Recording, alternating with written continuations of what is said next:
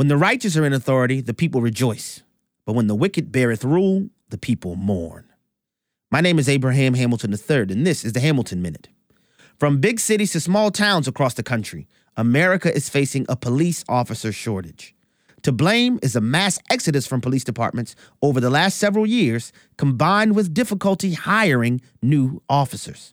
Resignations and retirements are at record highs, and departments haven't been able to hire new recruits.